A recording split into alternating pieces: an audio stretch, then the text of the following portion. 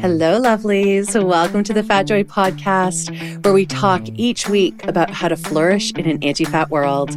I'm Sophia, a fat person and professional coach who loves talking to other fat people about what it's like to live within oppressive systems that marginalize our bodies, and how we still dare to have the audacity and courage to reach towards our collective liberation and embrace our joy.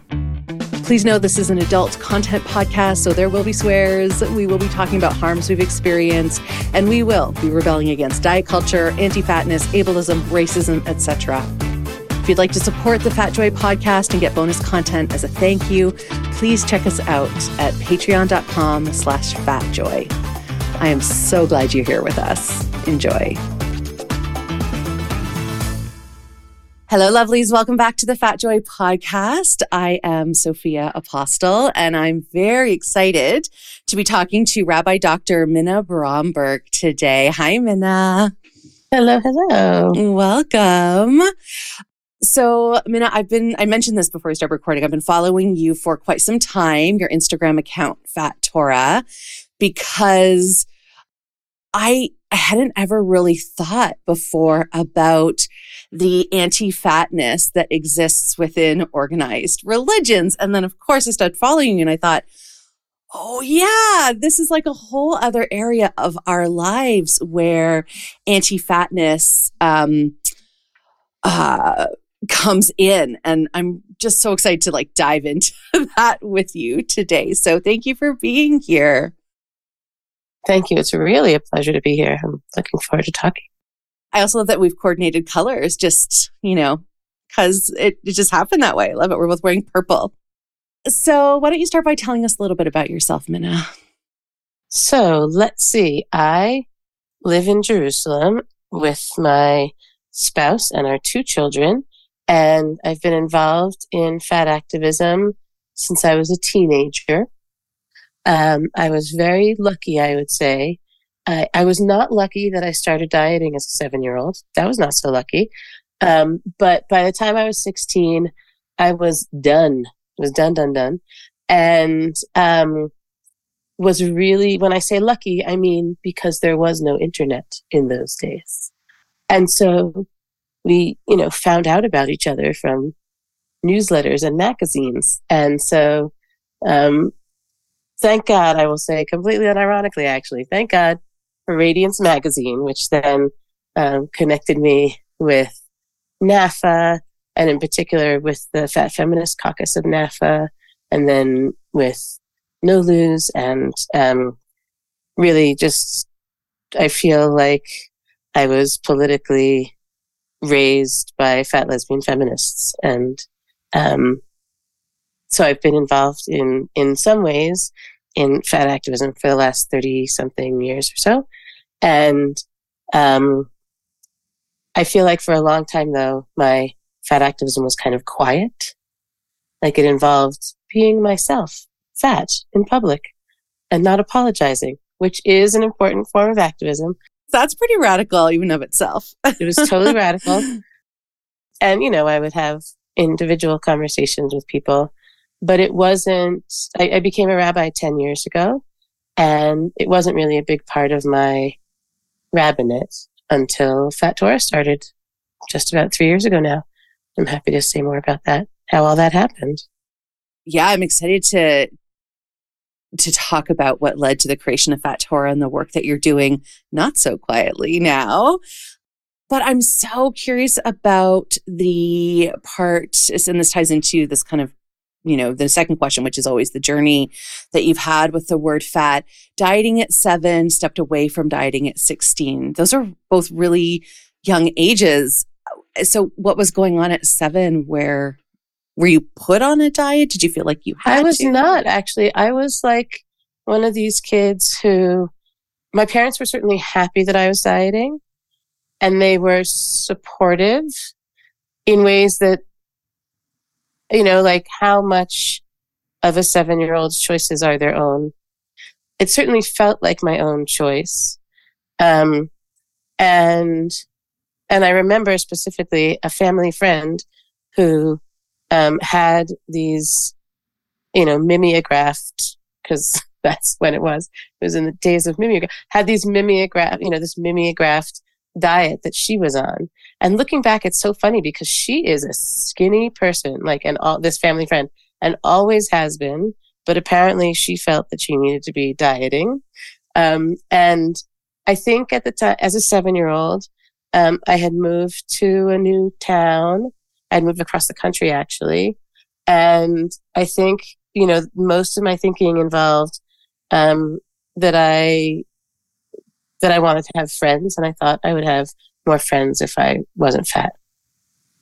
And I mean, I think this is true for lots of folks who grow up fat, that I wasn't actually I'm now I would describe myself as super fat. I certainly wasn't in what I would think of as a super fat kid. But I perceived myself and other people perceived me as fat. And really, at first the impetus really was, that I would have more friends. Oh, so it was definitely about, fitting in. Absolutely. Yeah. And then did that spark, weight cycling, or what happened between 7 and 16? It did spark some weight cycling, but I think, and I'm really actually grateful, to my body and just my makeup for this, that I don't think I was especially good at dieting. Yeah. So I did a lot of different diets. Yeah. I went to Weight Watchers as a kid, and I went to OA as a kid. Oh. And then for a little while, OA for Overeaters Anonymous for kids. Oh no, it wasn't specifically for kids. I was there with all these adults. It was me and this room full of adult women in the basement of a church. It was, yeah. Oh, wow. But I was a kid who liked hanging out with grown-ups. So that part actually didn't feel weird to me, I don't think.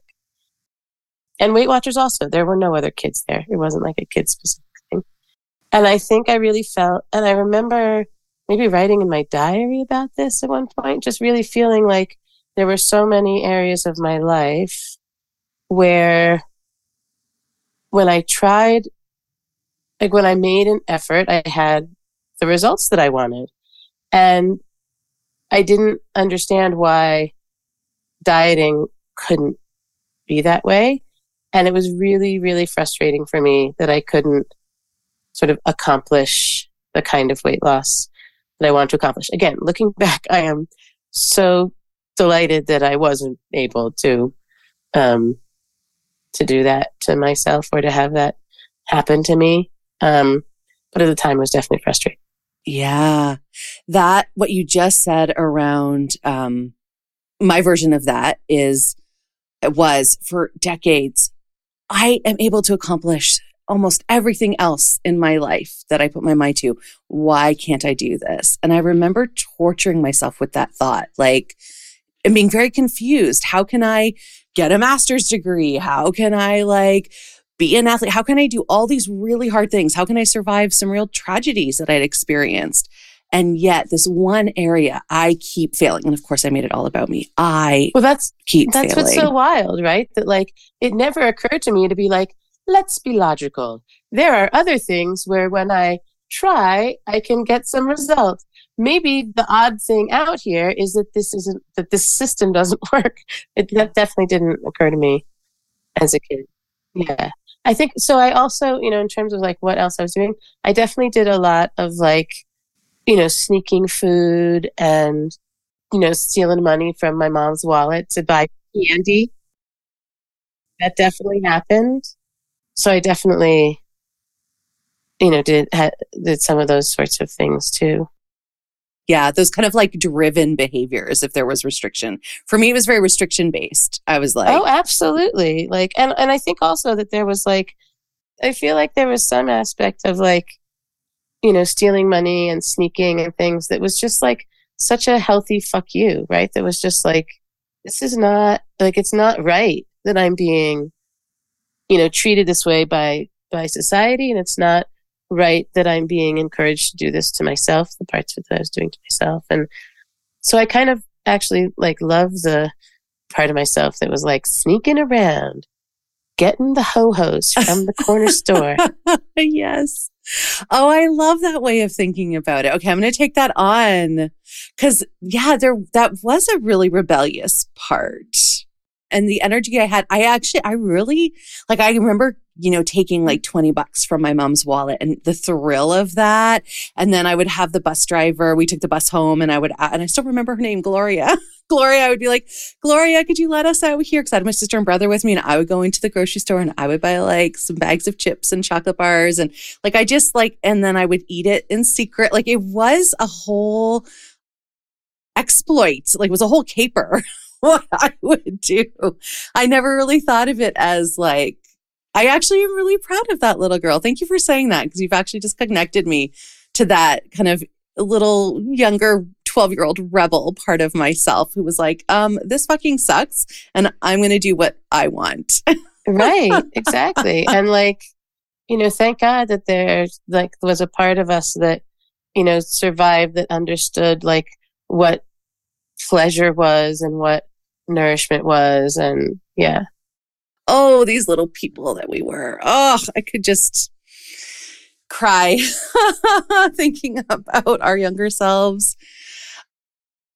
It's incredible to me that at 16, you had, I don't know, the wisdom, the emotional maturity to just disconnect from it. Say more about that. That's amazing to me. I'm going to argue with the emotional maturity part, but I definitely had like intellectual maturity. And I also had, like, my mom was on her own journey too. She had been put on diets and like put on, weight loss drugs, which was speed at the time, which it was just amphetamines as a teenager and didn't end up being a particularly large adult, but certainly always thought of herself as needing to police her weight. And so she was really kind of on a journey with me in the sense that like when I was dieting as a 7-year-old, she was very encouraging. And then then I don't remember which one of us, it was sort of like like stages. So first we discovered Jane Hirschman and Carol Munter, who wrote a book called Overcoming Overeating, and then later wrote a book called When Women Stop Hating Their Bodies. And then we discovered Janine Roth, who Carol Munter has had a different journey, but Janine Roth is not someone who I think of as a fat liberationist, but just the idea that you could not diet, that like you had the choice to not diet was such an important thing that I took from her. Like, even though like it worked on the premise and the promise that like, well, you're not going to diet, but you're going to do this other thing and still lose weight. So like the still lose weight part was still in there. But I think that's true also of like when the folks who were first working on intuitive eating, when intuitive eating first came out, it was also with sort of like this hope that if you were truly eating intuitively, you would lose weight. And obviously they've had a whole evolution around that. In some ways, it feels like there was sort of I don't have to diet. And like, that's the part that stuck with me. And then thankfully, before I got too upset about the not losing weight part and went back to dieting, thankfully that sort of tided me over until I found NAFA and the fat acceptance movement. And so that's sort of how that happened. But it definitely, I was also, I will say, I was at college and I was at college in the late 80s. And I feel like, I said that I feel like I was, raised politically in some ways by fat lesbian feminists. But I also feel like just more broadly, the way that at the time gay and lesbian liberation was happening, and particularly in the late 80s when, the AIDS epidemic was just, at such a pitch. And there was so much fear and so much amazing and heart-wrenching activism and care work going on. And at my college, there were a couple of really, I think I shouldn't say that. There was sort of this sense of folks coming out of the closet around being what we, queer or gay or bi, whatever terms they were using at the time. And I think I really also took a huge amount of inspiration in my fat liberation journey from the gay liberation that I saw happening around me. just what it means to actually allow ourselves to be ourselves when we live in bodies that are despised and degraded, was hugely important also to my journey. And then, so that's kind of when you're in your college years, and then what happened to bring you to the creation of the nonprofit Fat Torah? I would say for most of my 20s, I was in a very important sort of developmental stage of just having a huge amount of raging fuck you energy to the world. And that was so important, so important. And then I got kind of like burnt out lefty protest politics in the late 90s, early 2000s, and also started meditating. And I think that, and started to really want and seek out my own spiritual life and religious life in ways that I hadn't before. And there was something for me, not for anyone else. I'm not saying this is what other people are doing, but for me, there was something about that particular form of protest politics that I had been involved in that felt like it was sort of like nourishing my own anger without in ways that weren't healthy for me, like in ways that were corrosive to me and weren't necessarily sort of having the impact on the world that I hoped they would have. And so that's when I think my activism, as I said, went pretty quiet and was really much more about showing up in my own body unapologetically. And that, I mean, again, that feels really important. And then I still, like, I wrote Fat Liberation songs, and I, certainly sang those as a singer-songwriter for many years. And then when I finished rabbinical school, when I was ordained in 2010, I pretty shortly thereafter had sort of the concept of, and the phrase Fat Torah pop up in my head.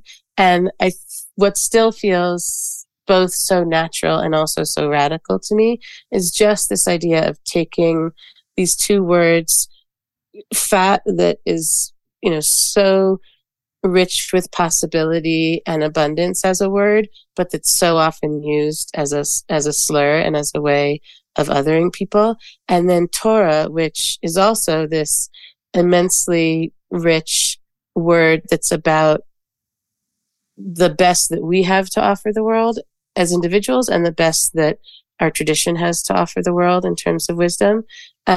And just what it meant to sort of bring those two words together and suggest that fatness and fat liberation had something to say about Jewish learning and Jewish life, and that Jewish learning and Jewish life had something to say about fat liberation. And because that's certainly how I was sort of living it internally. And so I started doing like tiny little bits of writing. So I was serving a congregation at the time in Pennsylvania. And when the local Jewish newspaper would ask a bunch of rabbis in the area, can you write something for Passover, which is our big spring holiday?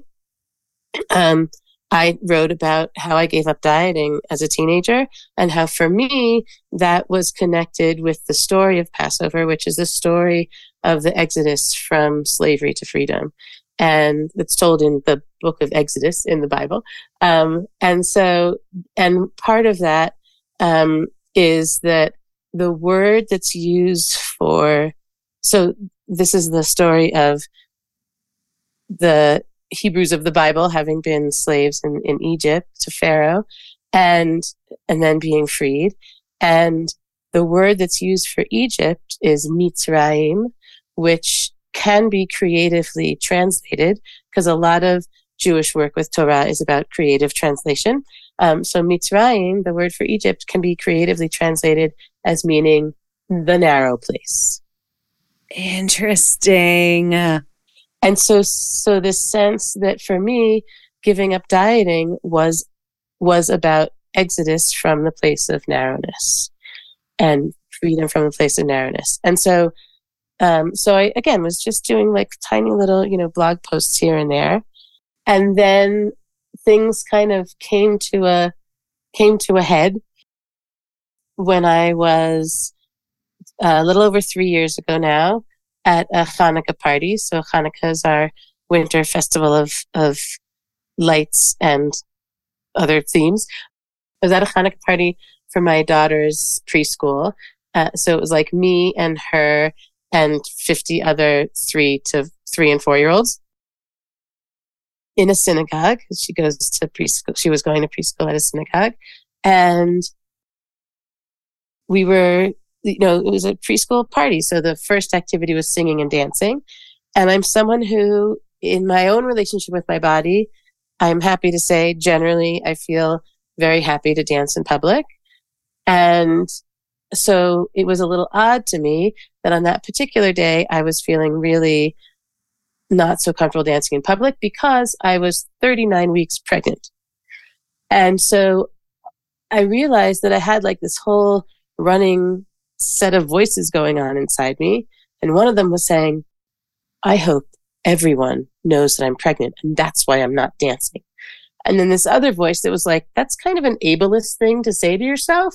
Like, theoretically, anybody should be allowed to like show up anywhere and do whatever they can and want to do.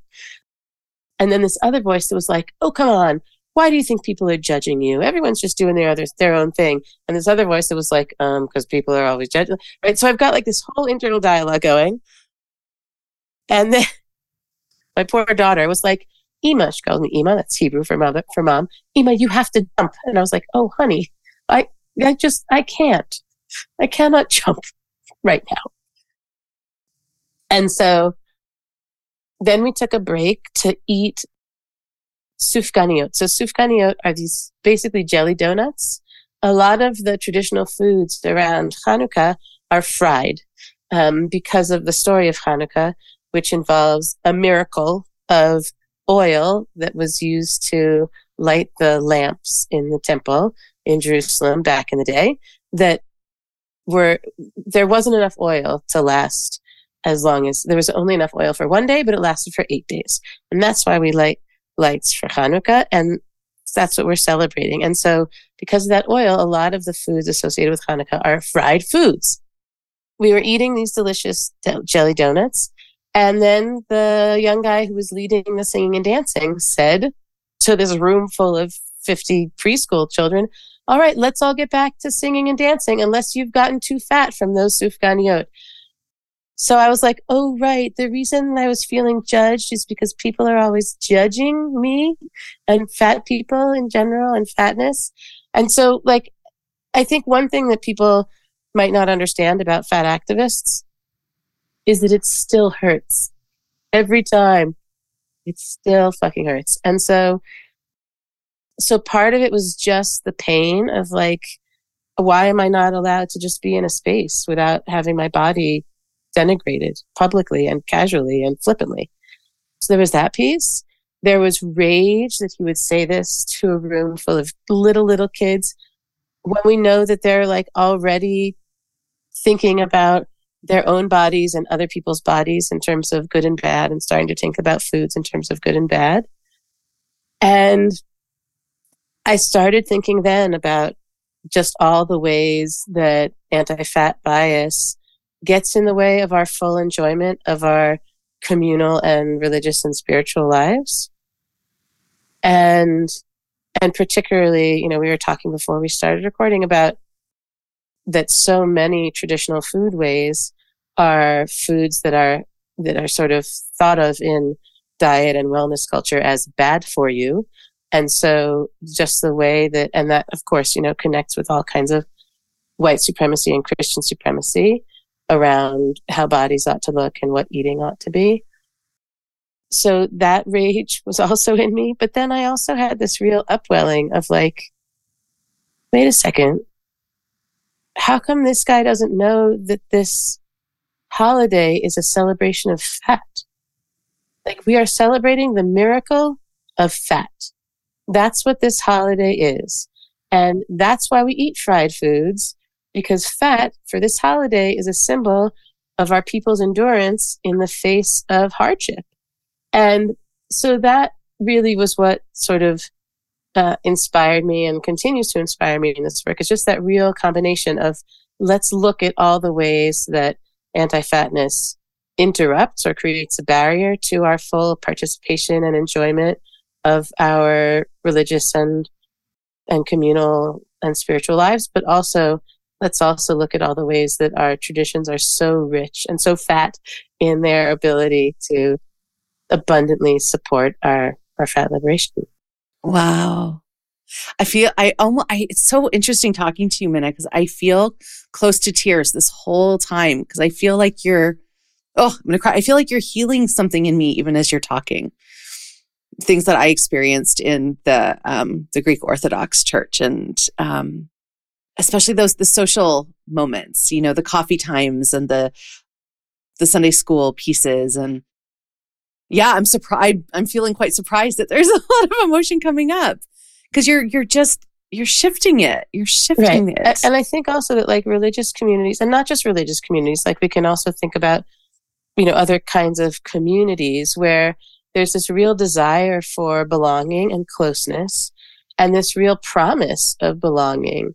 And so it's particularly, I've done some writing and some work around the concept of moral injury or soul injury, which has a long history that I won't get into, but part of it is really just, what does it mean when this place that really promises that you will be fully accepted here then does not accept you? So there's a community that now has changed its seating, thankfully.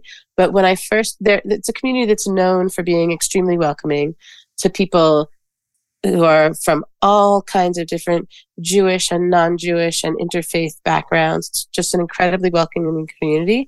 And they're known for that. And they've done hard work around that. And they continue to do amazing interfaith work also here in Jerusalem. And their slogan is "Come as you are." It's so beautiful. And I would show up with my then toddler to services and there would not be a seat that I could sit in. And that crashing together of that promise of welcome and the lack of welcome is really, creates such a deep, deep injury. Yeah, I think that you're naming what's happening inside of me really beautifully. And I mean, it reminds me of, when I talk to people who work in DEI spaces, or I work for a couple of different organizations that are doing a lot of work around examining how anti-oppressive are we as an organization in all the different ways. And sizeism, anti-fatness is not there. And then I'm always the fat person being like, hi, what about different size bodies? And there's an inherent contradiction that shows up between what the desire is, everyone is welcome, come as you are, and like you said, it crashes into, but what about my body? And then suddenly, there's the exclusion of that. Oh my gosh. Well, and it feels different to me than when, I go to get the oil changed in my car and the waiting area at the Jiffy Lube doesn't have a seat for me. That is annoying and whatever, but I'm not expecting that to be a space where my entire being will be welcomed and held. Right. So I think that's, Yeah, that's right. That's right. Oh, so important. Oh my gosh. I've been dying to ask as you've been talking about objections, anger, pushback against what you're writing, talking about. Even when you started out doing those little blog posts, like you said, little blog posts about, escape from the narrows. I mean, I imagine a lot of people really got up in arms about those stories. I think there's a lot of crickets from the people who don't agree but think it's impolite to say anything. So I think there's a lot of that. I think the most, and then of course there are, trolls, and I I think the most interesting objections that I've heard,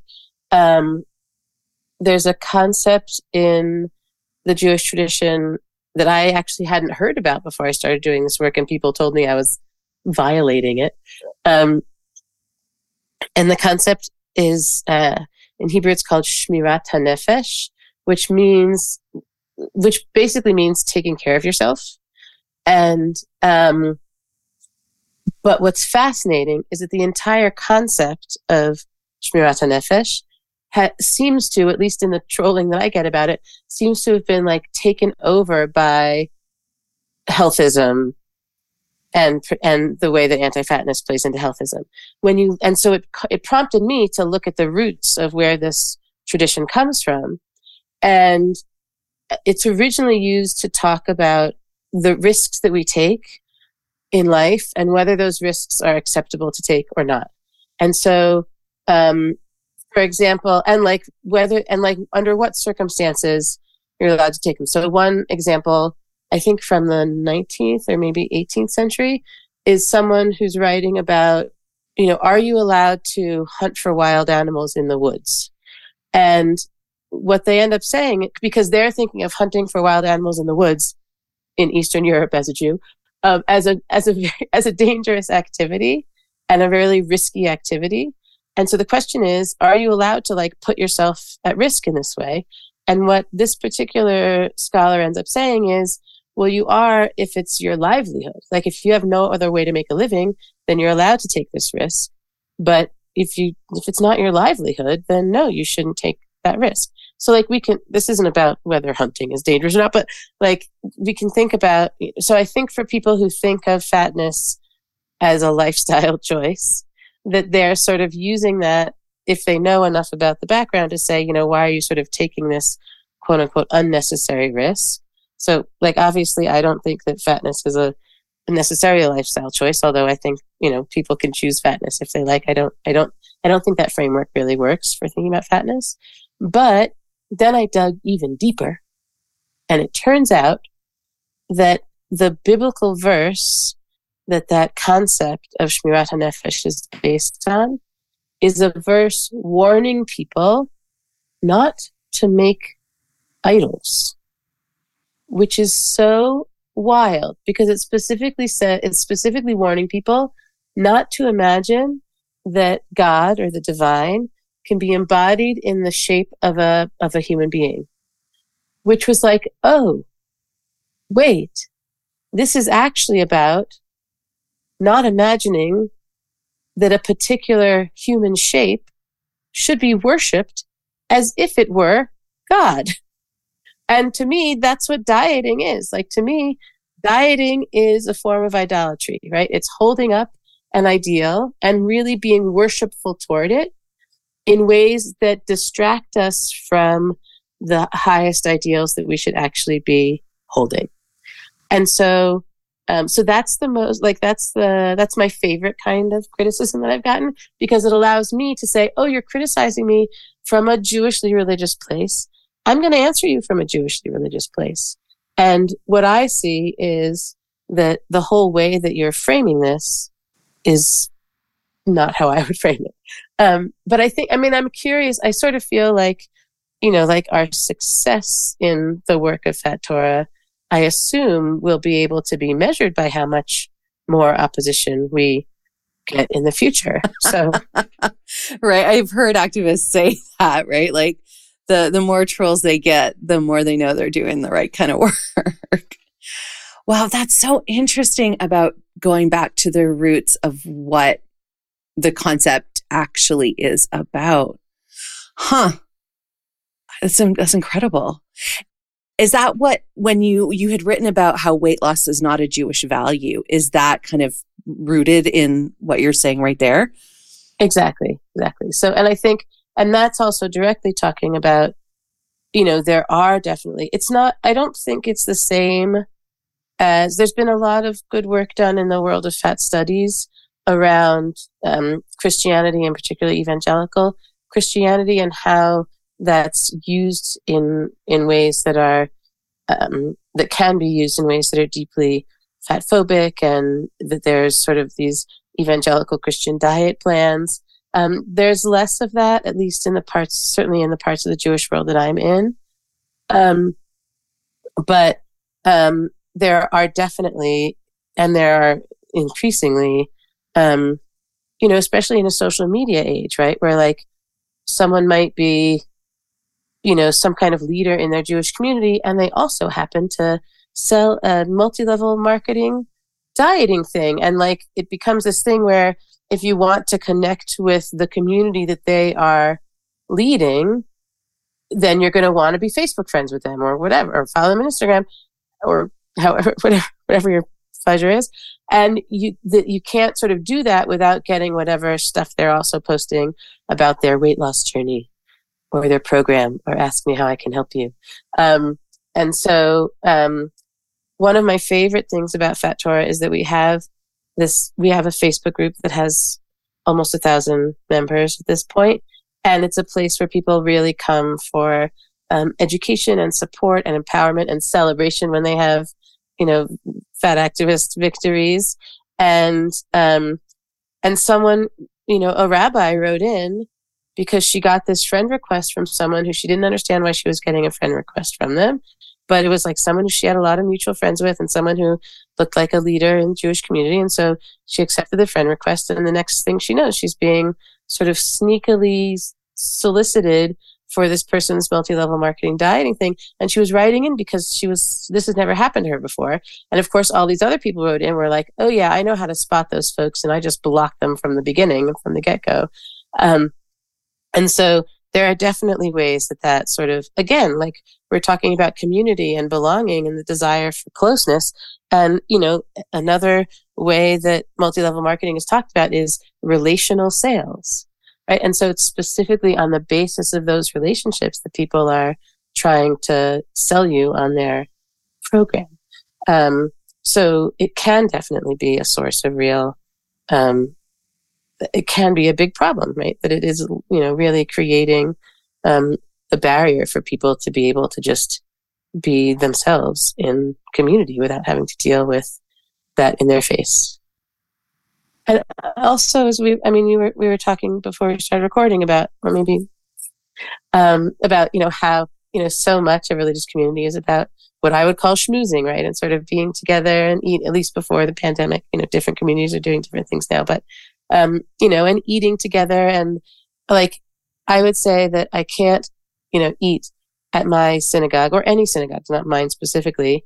I don't get a lot of, I'm sure I could, but I don't get a lot of people commenting on what I'm eating, but I get a lot of people commenting on what they are eating in like horribly, fat phobic ways. Right. So how are you, I don't know, opening the door for people to think differently? Is that the right way to ask that? Yeah. So I think, we have the social media presence and we have our Facebook group. I've also, for the last 2 years or so, been teaching workshops.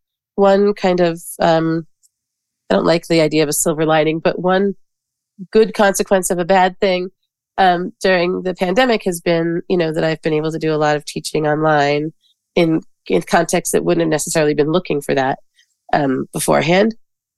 And so I've taught at this point dozens of synagogues and campus groups, mostly North America, but also in Europe and the former Soviet Union, and also some here in Jerusalem. Really teaching workshops where we really look both. Usually we start with kind of, weight stigma 101 and why is it bad to discriminate against fat people and what is that we face, and sort of, and I was really so grateful to Hannah Blank, who for those of you who don't know her, is a wonderful fat liberatory scholar and writer and all around creative font of creativity and wisdom in my world and many others. And early on, I had a conversation with her where I was talking about, I want to be doing sort of this intricate stuff around like deep Jewish text study and looking at all these, and also how that relates to fatness. And she really was like, you need to understand like how much of this work is doing Fat Liberation 101 over and over and over again. And so I think that was important for me to hear, that like that wasn't a flaw, that was like meeting people where they are.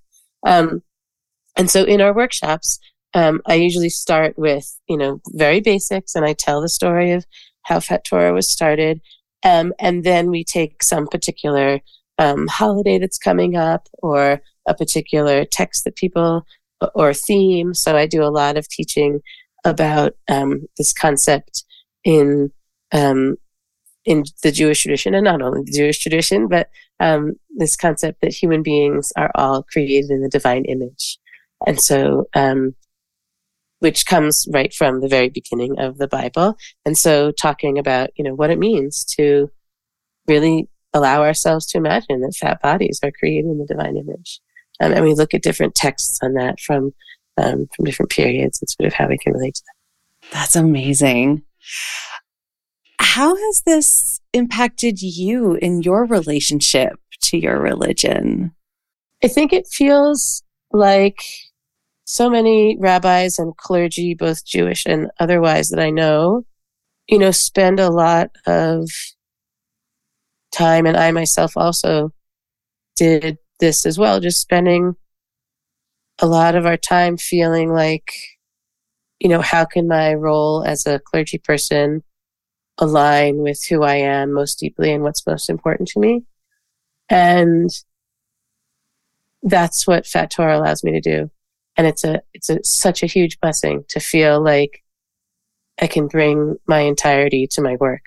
Like that just, I feel like not enough people get to do that. I'm really lucky. And so it allows me to, be excited also about the learning that I'm doing, and provides like a direction for my own learning. Because one thing about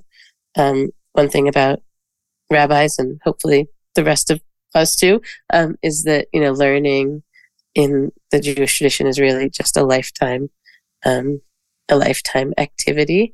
And so, it enriches my learning and directs the directions that I want to be going in my learning, and my teaching as well. And that feels really incredible to be able to have that in my life. It also connects me with other fat Jews in ways that I never would have been able to before. Yeah. I was going to ask next what the impact is that you've seen of this work. Are gatherings changing? Are people being more mindful? And so the person who's like, hope you didn't eat enough donuts to get fat, or whatever that was, like, are you noticing shifts there? Well, it's a long road. Culture change is always a long road. But there are definitely people who, have reported things in our Facebook group about, in our online community about, that this year they decided to talk to the committee at their synagogue that's in charge of the chairs that they use in the synagogue, and has actually like gotten the community to provide fat accessible seating. And like we had this fabulous conversation in the online community about like, how should we label it? What should we tell people about it? And it was great to have that conversation, but it was also like, oh my gosh, like look what you were able to do and the change that you were able to make. I think that change is definitely happening around people speaking up around those structural and accessibility issues. So, folks who are saying, no, actually, when you order t-shirts that everyone is expected to wear at this community event, if you're expecting everyone to wear them, you need to order them in a size that actually fits the people who you're inviting or requiring to come to the community event. And so I feel like there's definitely change that's happening in those ways, that people are speaking up for themselves. And I think that the cultural change is a lot harder to measure. I sort of feel like, ask me in 15 years. Well, even those two examples, chairs and t-shirts, those are huge limiters to a feeling of belonging. And it does require, I think it seems like such a quote unquote simple thing, or a simple ask, a simple thing for, an organization to do. But it actually takes a lot of work to find a store that has accessible seating available up to, and knows the weight limits of the chairs, for example, and to find a place where you can get matching t-shirts made that may go up beyond a 3X. And so there is effort involved. So the fact that organizations are taking on that effort is actually a really big deal. Absolutely. No, I'm really proud of the folks who are doing that work in their own communities and then, sharing it with each other. And, there are definitely bumps along the road. Like, it's not the case that people aren't meeting with any resistance. Someone was reporting to the group, I guess a week or two ago, about, some travel that they were being required to do by their employer in a Jewish context, and, getting pushback about the kinds of needs that they had about, airline seats and things like that. So there's definitely some pushback, but I'm just so proud of people speaking up. We also had a clergy person who said that, just like you were saying, that they were doing a DEI training at her work. And she said, yeah, we've done this whole, I've been sitting here all day and no one's talked about weight stigma or size. Yeah. So Minna, what's your hope? What are you wanting? I just, we're, as an organization, Fat Torah is growing, and we're actually doing some strategic planning right now. And as part of that, I did a brainstorm for myself of what I want the organization and also the world to look like when I retire in a few decades. And so, I really want diet culture to be marginalized. Like, if individuals want to diet, that's their business, but I want it to no longer take center stage in our communities the way it does now.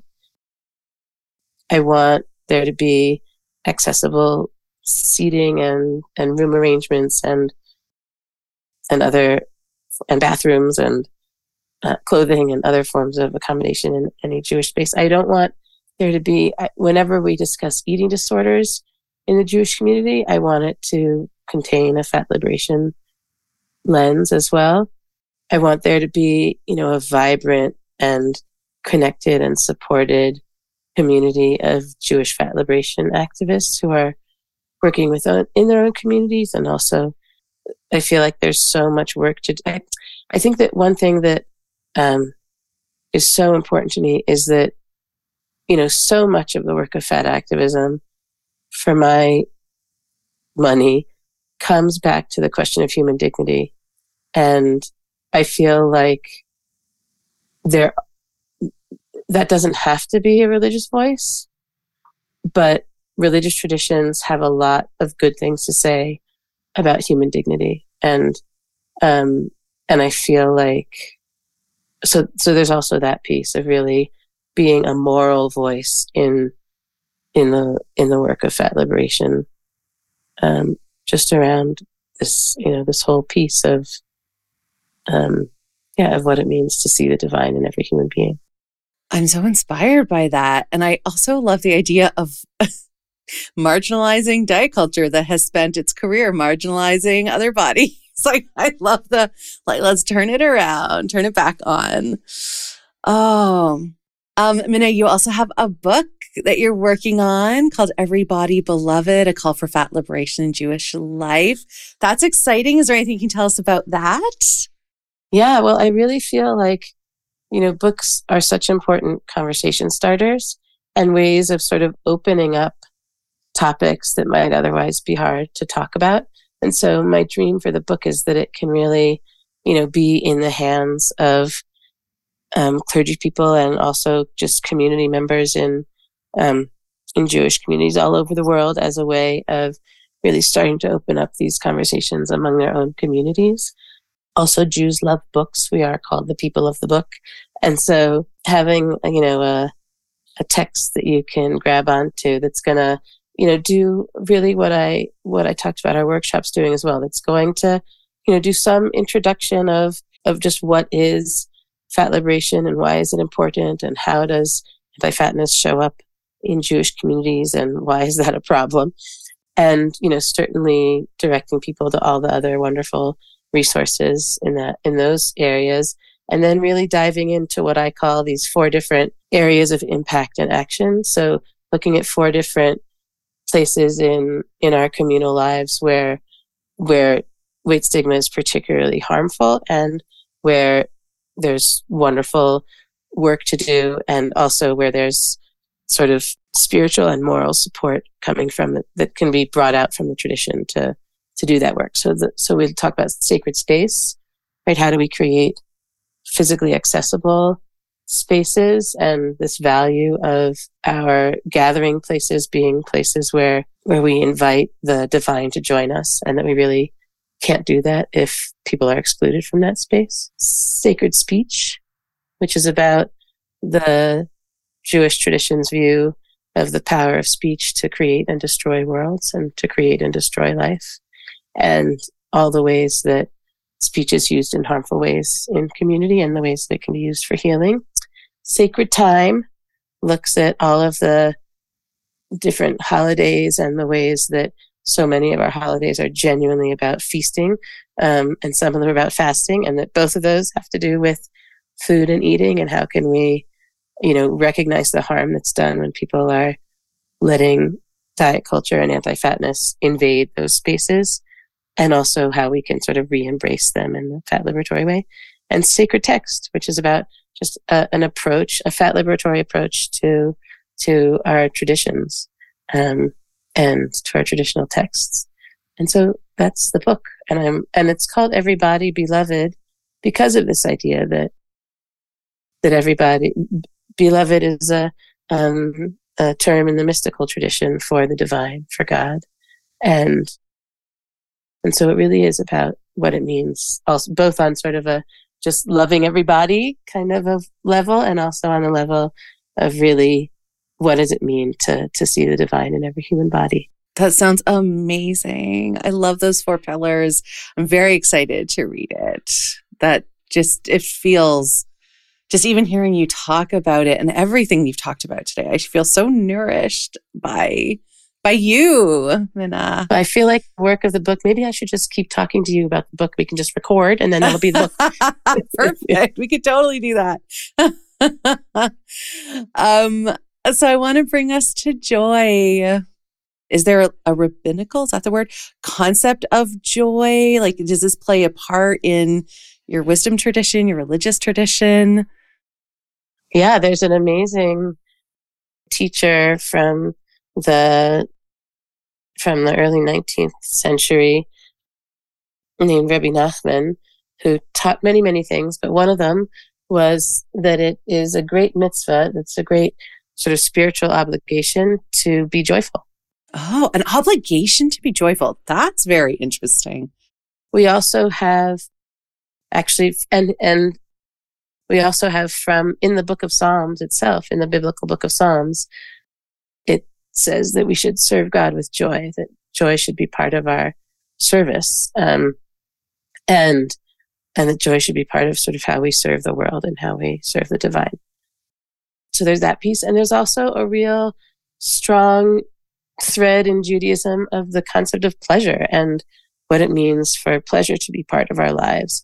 There's a wonderful, wonderful teaching in the Talmud, which is a Jewish text from the 6th and 7th centuries, let's say, that says that when we're called to account for our lives and how we've lived them, that we'll be held responsible for every permissible pleasure that we didn't partake of. Oh my gosh. Okay, joy is an obligation, and you're in trouble if you didn't take advantage of all the pleasure that was available to you. Okay, I can get behind all of that. That's so different. I know. And what's the example that they use of a permissible pleasure? Eating. Of course. Wow. It's so interesting. I was watching a video on one of the socials from someone who I kind of follow and I think is interesting. And she was talking about, from a Christian tradition, she was talking about joy, and she was saying joy is not, it's totally opposite of what you're saying. She was like, and I really was like, I don't like this, where she was saying joy is not something that we can choose. It's not something that we can create. It's gifted to us just in random moments. And I was like, I don't like that. Like I really objected to it. And then I sat with it because I thought, oh, is this just because I like to be in control of things? Is this my controlling nature come out? I don't know. But what you're saying actually feels more aligned with what I feel to be true through my body, which is that this is kind of the purpose of our lives, is to turn towards, to choose as much as we're able, given privilege, given circumstances of our life. But I don't know, maybe this is controversial to say, but I also think that joy is maybe always available to us, and not in a spiritual bypassing kind of way, but that kind of deep inner way. Yeah, I also think that like the contrast of like, is joy something that we can work for or something that's gifted to us? Like it's similar if we think about the human creativity, right? There's sort of the model of human creativity that says you sit down to write whether you want to or not, and something will come or not, but you got to sit down to do it. And then the model of creativity that's like, it just I'm walking along and it hits me on the head. And like both of those are true, but if you're actually wanting to have a life that's full of creativity or full of joy, then there is some human part of making space for it, at least. That's a good way to think about this. Yeah. So what does it mean to make space for joy is a really great question. And I think also, and you'll tell me if this is spiritual bypassing or not, but I feel like in my own life, when I'm really having a hard time accessing joy, that it's often that I'm sort of like trying to get it from a place that it can't flow from right then. And so then the question becomes like, what other avenue or channel or window can I open? Even though my own tendency, I will admit, is to just like keep banging away at the closed door. I mean, certainly like the strongest kind of sense memory almost of that is, when I was single and wanting to be partnered, and like, having these crushes that were just not going to work. But like, I could not imagine that anyone else would be the person for me other than this person who was completely and totally unavailable. Right. So that like that there is, and that, how do we sort of pull ourselves? I don't know how. I think sometimes that when I'm in that kind of obsessive kind of loop, that just kind of has to wear off. But it can maybe wear off a little quicker if I'm like open to the possibility of some space opening up somewhere. Yeah. Yeah. I often talk to clients about having like literally like analog, a Post-it note on their desk with different access points, so that when we are like beating the door of the one access point, it's like, oh, okay. And in that moment, we're not super resourced to think of other ways. So having already done that work, and then, oh, okay, there's my Post-it list that my coach made me do. They can like try something else to just shift, I think that's where we then get to open up space for an alternative way to access joy or pleasure or whatever it is we're trying to do. Yeah, there's a great story that I heard. A wonderful teacher who's no longer with us, Zalman Schachter Shalomi was his name. He was a really important rabbi for a lot of people. And he tells a story about being, I think, probably a teenager in a context where he was in a religious community that prayed 3 times a day and had this very sort of fixed ritual that they went through. But they were also meant to be sort of imbuing that with meaning and joy for themselves. And he tells a story about having an older teenager who was like kind of in charge of his spiritual growth, who saw him one day praying in this mode that was like, he's praying so hard and he's like kind of, like, oh, he looks like his face is all squinched up and he looks like he's just having the hardest time with it. And he reports feeling this elbow in his ribs. And it was this, older teenager who was in charge of his spiritual growth, who says to him, did you try it with a smile and it didn't work? Oh, I love that. No, I'm only efforting. I only do effort. Ease? What is that? Because if you did and it didn't work, then fine. But But there are a few ways in. Oh, I love that. So then how do you make space for joy, Minna? Oh my gosh, that is a fantastic question, especially because I'm, coming off this period of illness where I'm like, oh my gosh, where is joy? I mean, I think a lot of it for me right now, I'm thinking a lot about how my work life can really embody fat liberatory values, which I think, I definitely learn a lot about that from anti-racist work, right? So what's the role of urgency in my work, and what's the role of pressuring myself to getting myself to do shit by pressuring myself when this is an organization that I started. Theoretically, I get to decide what the work culture is. Oh my God, that is my struggle with this podcast. It's it's self-imposed urgency because capitalism. Why? And so a lot of that. So I feel like I'm really enjoying imagining, what it means to grow an organization that's actually coming from this place of fat liberatory, and as I said, also anti-racist, and I'm not, I'm not an expert in any of that yet. I don't think in terms of how it plays out in an organizational or a work culture, but I feel like part of that is sort of building in places for joy. I live with a 6-year-old and a 3-year-old. Oh, little ones. Yes. So on the one hand, they are great teachers of joy. On the other hand, the care work that is involved in keeping them safe and fed and all those things is quite exhausting for me. And so, so I would, when you said, where do you find joy? I was like, napping. I do napping.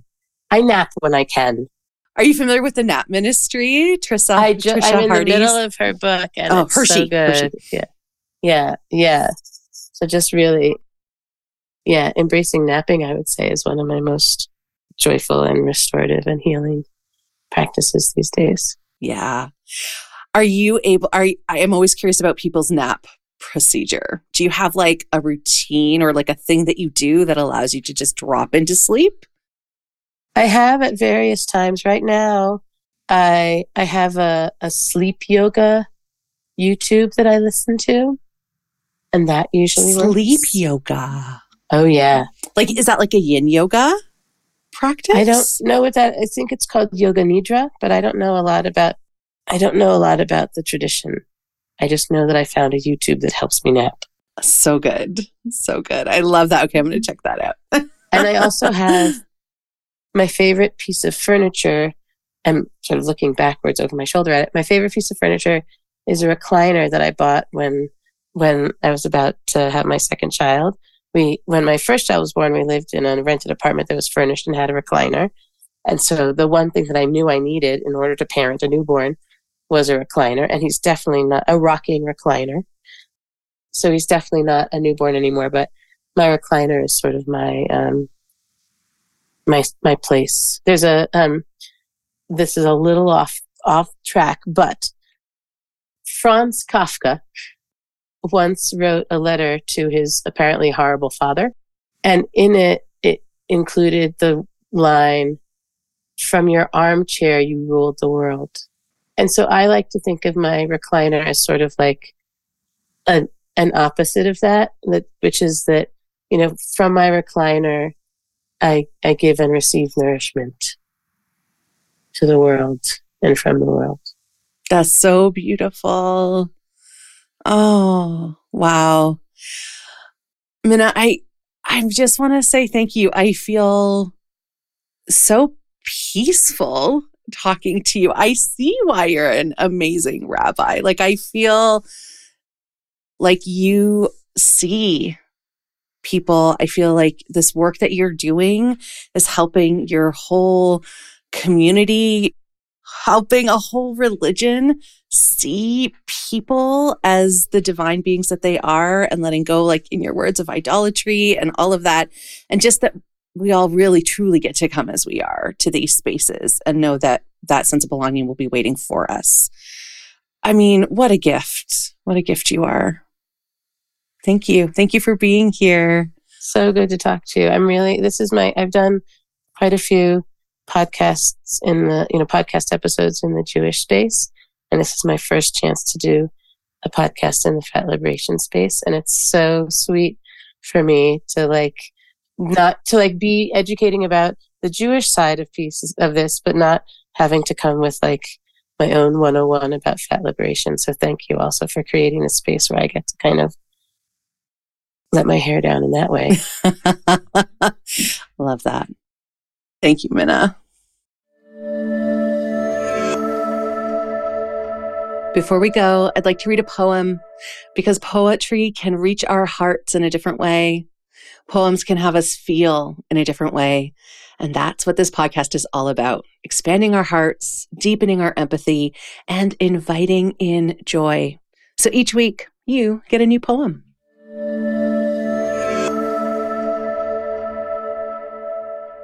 Rabbi Dr. Minna Bromberg spoke about how our sacred spaces can align with fat liberation, and so inspired by the work that she's doing and the work that her not-for-profit is doing called Fat Torah. This poem by Hajin is called A Center. And it really, when I read it, it just really connected me to the tenacity and patience that activism requires. So here it is. You must hold your quiet center where you do what only you can do. If others call you a maniac or a fool, just let them wag their tongues. If some praise your perseverance, don't feel too happy about it. Only solitude is a lasting friend. You must hold your distant center. Don't move even if earth and heaven quake. If others think you are insignificant, that's because you haven't held on long enough. As long as you stay put year after year, eventually you will find a world beginning to revolve around you. Thank you for joining me today. My hope is that you're feeling a little less alone and a little more seen. So until the next episode, you can find me on Instagram at fatjoy.life, on YouTube at youtube.com/@fatjoy, and on Patreon at patreon.com/fatjoy. Please do check out the show notes for how you can connect with my amazing guest and for the links to the poem. All right, lovely. I am sending you off with my best wishes for an abundantly Fat Joy day, and I look forward to talking to you again soon. Bye-bye.